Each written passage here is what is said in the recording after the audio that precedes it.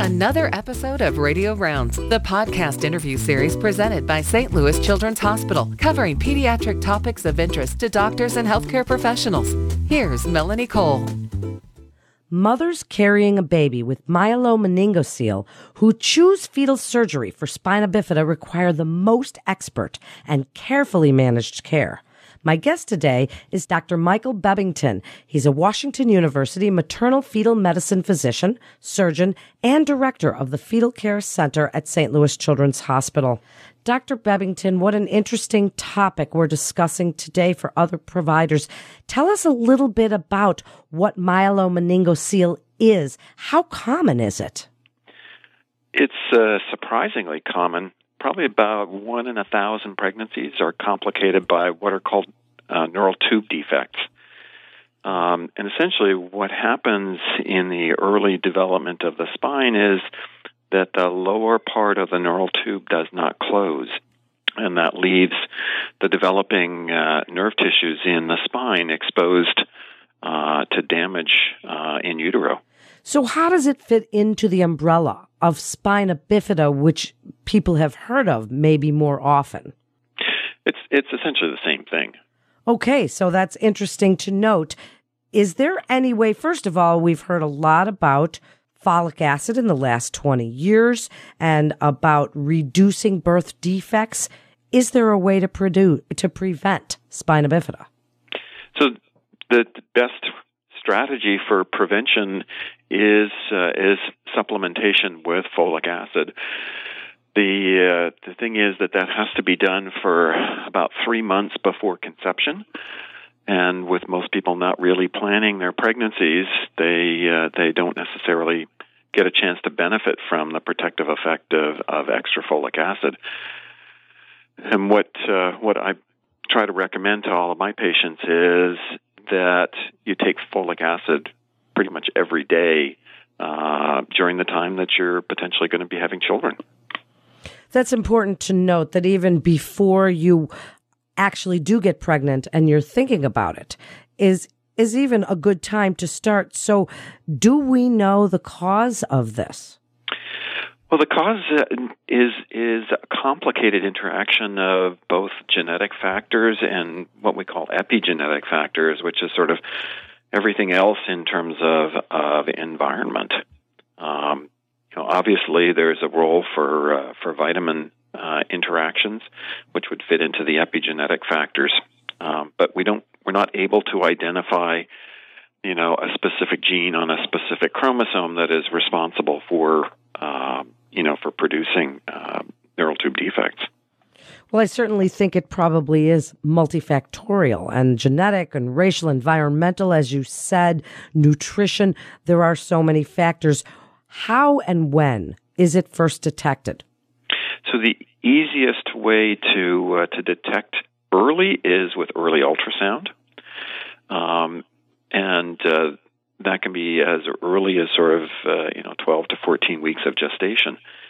What's more common, though, is moms or pregnant women should be getting a routine screening blood test that's called a maternal serum alpha-fetoprotein, and that's done typically at around 16 weeks of gestation. And alpha-fetoprotein is secreted from the open neural tube, and that increases the concentration in the amniotic fluid, and that increases the concentration in the mom's bloodstream. And so that's a really good sort of screening blood test for all pregnant women to get, and it can be done early in gestation. More commonly, though, when women come in the middle of the second trimester, somewhere between 18 and 20 weeks for a detailed anatomy scan, then that gives another opportunity for early detection of spina bifida. At what point, doctor, should a mom be referred to a specialist such as yourself? I would think that the best time to refer is as soon as it's diagnosed, because it can confirm that it is in fact the diagnosis, and then can have discussions with the family about what the best course of management might be.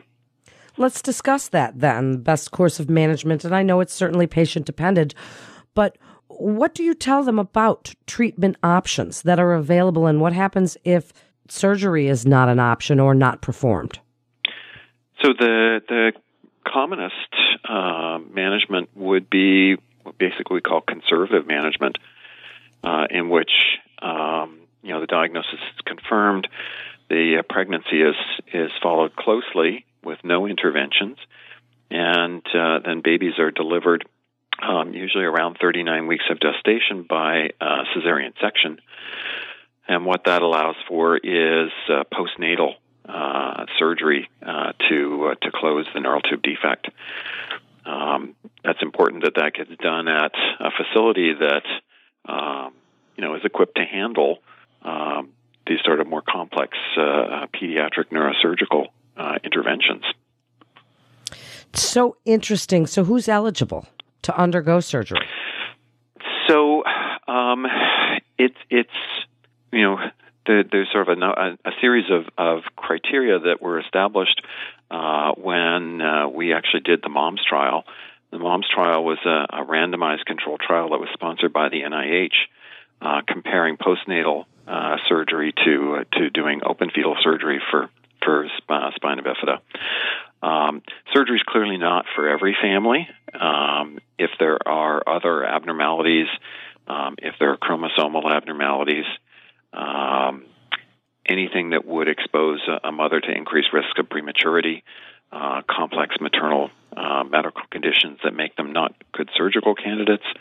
So this, series of things that would make it so that surgery was not really a good idea for every family. And in fact, we probably evaluate 5 or 6 families for every family that we offer surgery to. What does it involve, Dr. Bebbington? What is that open fetal surgery like for the families? How do you counsel them through this? So when they come for an evaluation visit, typically that's a 2 or 3 day event where they undergo very detailed investigation with ultrasound, with fetal echocardiography, and with fetal MRI. What that does is allows us to look very carefully at the fetus to see if there's any fetal indications that would make surgery not a good idea. They have a long counseling session with myself to go over what is spina bifida, what is the level of the lesion, how does that impact sort of growth and development of the nervous system for their particular baby. And then they meet with other members of our surgical team, so with pediatric surgery, with pediatric neurosurgery, with neurology, with anesthesia, all of whom sort of provide perspective for the families on what the surgery what the surgery involves, so that they go into this fairly well informed about what they're undertaking. It is a major surgery, not only because we're opening the mother's abdomen, but we're also then opening the uterus to expose the baby's back and allow the pediatric neurosurgeons to come in and do a closure of the defect. We then have to sew the uterus back up, make sure that it's a watertight seal, reinfuse amniotic fluid, close the maternal abdomen, and then about a 4-day postoperative recovery in hospital. But even after the surgery, the rest of the pregnancy is very much different than a normal pregnancy. Our moms go home on bed rest on medications to try and minimize the risk of preterm labor. They're followed up every week. Most families in Missouri, because Missouri is largely a rural state, will end up having to relocate into St. Louis for the duration of their pregnancy. And some centers where they're surrounded by a larger metropolitan areas, sometimes families can be allowed to go home and have their follow-up care done closer to home. And then delivery electively at 37 weeks. Women, after they go through this surgery, can't go through labor. We ask them not to get pregnant again for at least a 2-year period of time to allow for the 2 incisions that they end up with on their uterus to heal. And even after that, every pregnancy that they have is at increased risks, not only for recurrence of spina bifida, but for increased risks of problems with the uterine scars. Wow. So tell us a little bit about what you know about outcomes and prognosis, and even what you tell women about future pregnancies and their risk as well. Kind of summarize all of this for us as to what happens after the fact, and let other providers know what you would like them to know about spina bifida and when it's so important to refer to your specialists. So fetal surgery has 3 main benefits.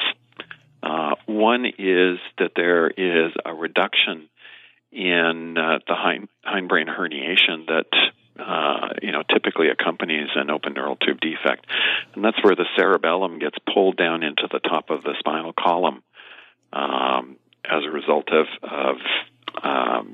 the tethering of the spinal cord.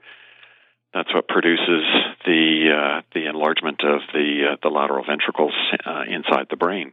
So reduction of that hindbrain herniation is a significant intrauterine event.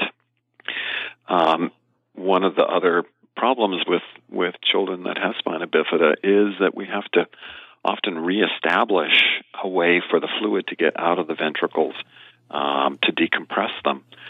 And classically, that's been done by using a VP shunt, so a tube that goes from the ventricles down into the abdomen. More recently, neurosurgeons have been using what's called a third ventriculostomy as an alternative. But prenatal surgery, the fetal surgery, decreases the risks of needing some sort of an intervention to help decompress the ventricles.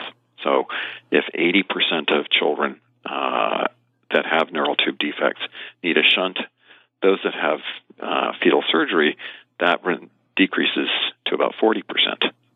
And if you don't have to have a shunt put in, you don't have to have all of the shunt complications. And the third advantage is an improvement in neurologic function. So by closing over the exposed developing nerve tissue, we can actually decrease the amount of damage that's done in utero and improve neurologic function by up to 2 levels. Now, that for many kids means that they will walk independently. And so there's a greater percentage of kids that walk independently as a result of having had the spinal surgery. What we counsel the moms about is that, because of the nature of the incision on the uterus, it's not like a cesarean section. The incisions are typically in the upper part of the uterus, and those incisions don't heal as strongly. So the risk, not only during the initial surgery, the initial pregnancy, but every other pregnancy, there's a risk that scar may pull apart and cause a uterine rupture or a uterine dehiscence. And the risks of that are, in around the 20% mark in subsequent pregnancies. So that's why we advise mothers not to get pregnant again for at least 2 years to allow that incision to heal as well as it can before they embark on another pregnancy. And we always remind families that when you've had one pregnancy that's been complicated by a neural tube defect, you're at an increased risk of having that happen again in the subsequent pregnancy. And much like the use of folic acid routinely, the best strategy that we have to try and prevent further recurrences is the use of folic acid, but again in much higher doses. So for a woman who's never had a pregnancy complicated by a neural tube defect, the amount of folic acid that's in a regular prenatal vitamin pill is sufficient to provide protection. And that's somewhere in the order of 400 micrograms. For a family that's had a pregnancy with a neural tube defect, the supplementation needs to be in the order of 4 milligrams. So a much higher dose that's required to try and decrease the risk. And that decrease is probably about 75%. So it's still a very, very, very effective intervention. Do you have any final thoughts for other providers? Prevention.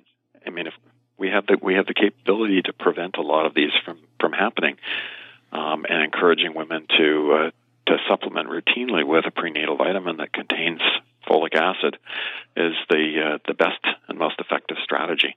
Thank you so much, Dr. Bebbington, for joining us today. To consult with a specialist or to learn more about services offered at St. Louis Children's Hospital, please call Children's Direct Physician Access Line at 1-800-678-HELP. That's 1-800-678-4357. That wraps up another episode of Radio Rounds with St. Louis Children's Hospital.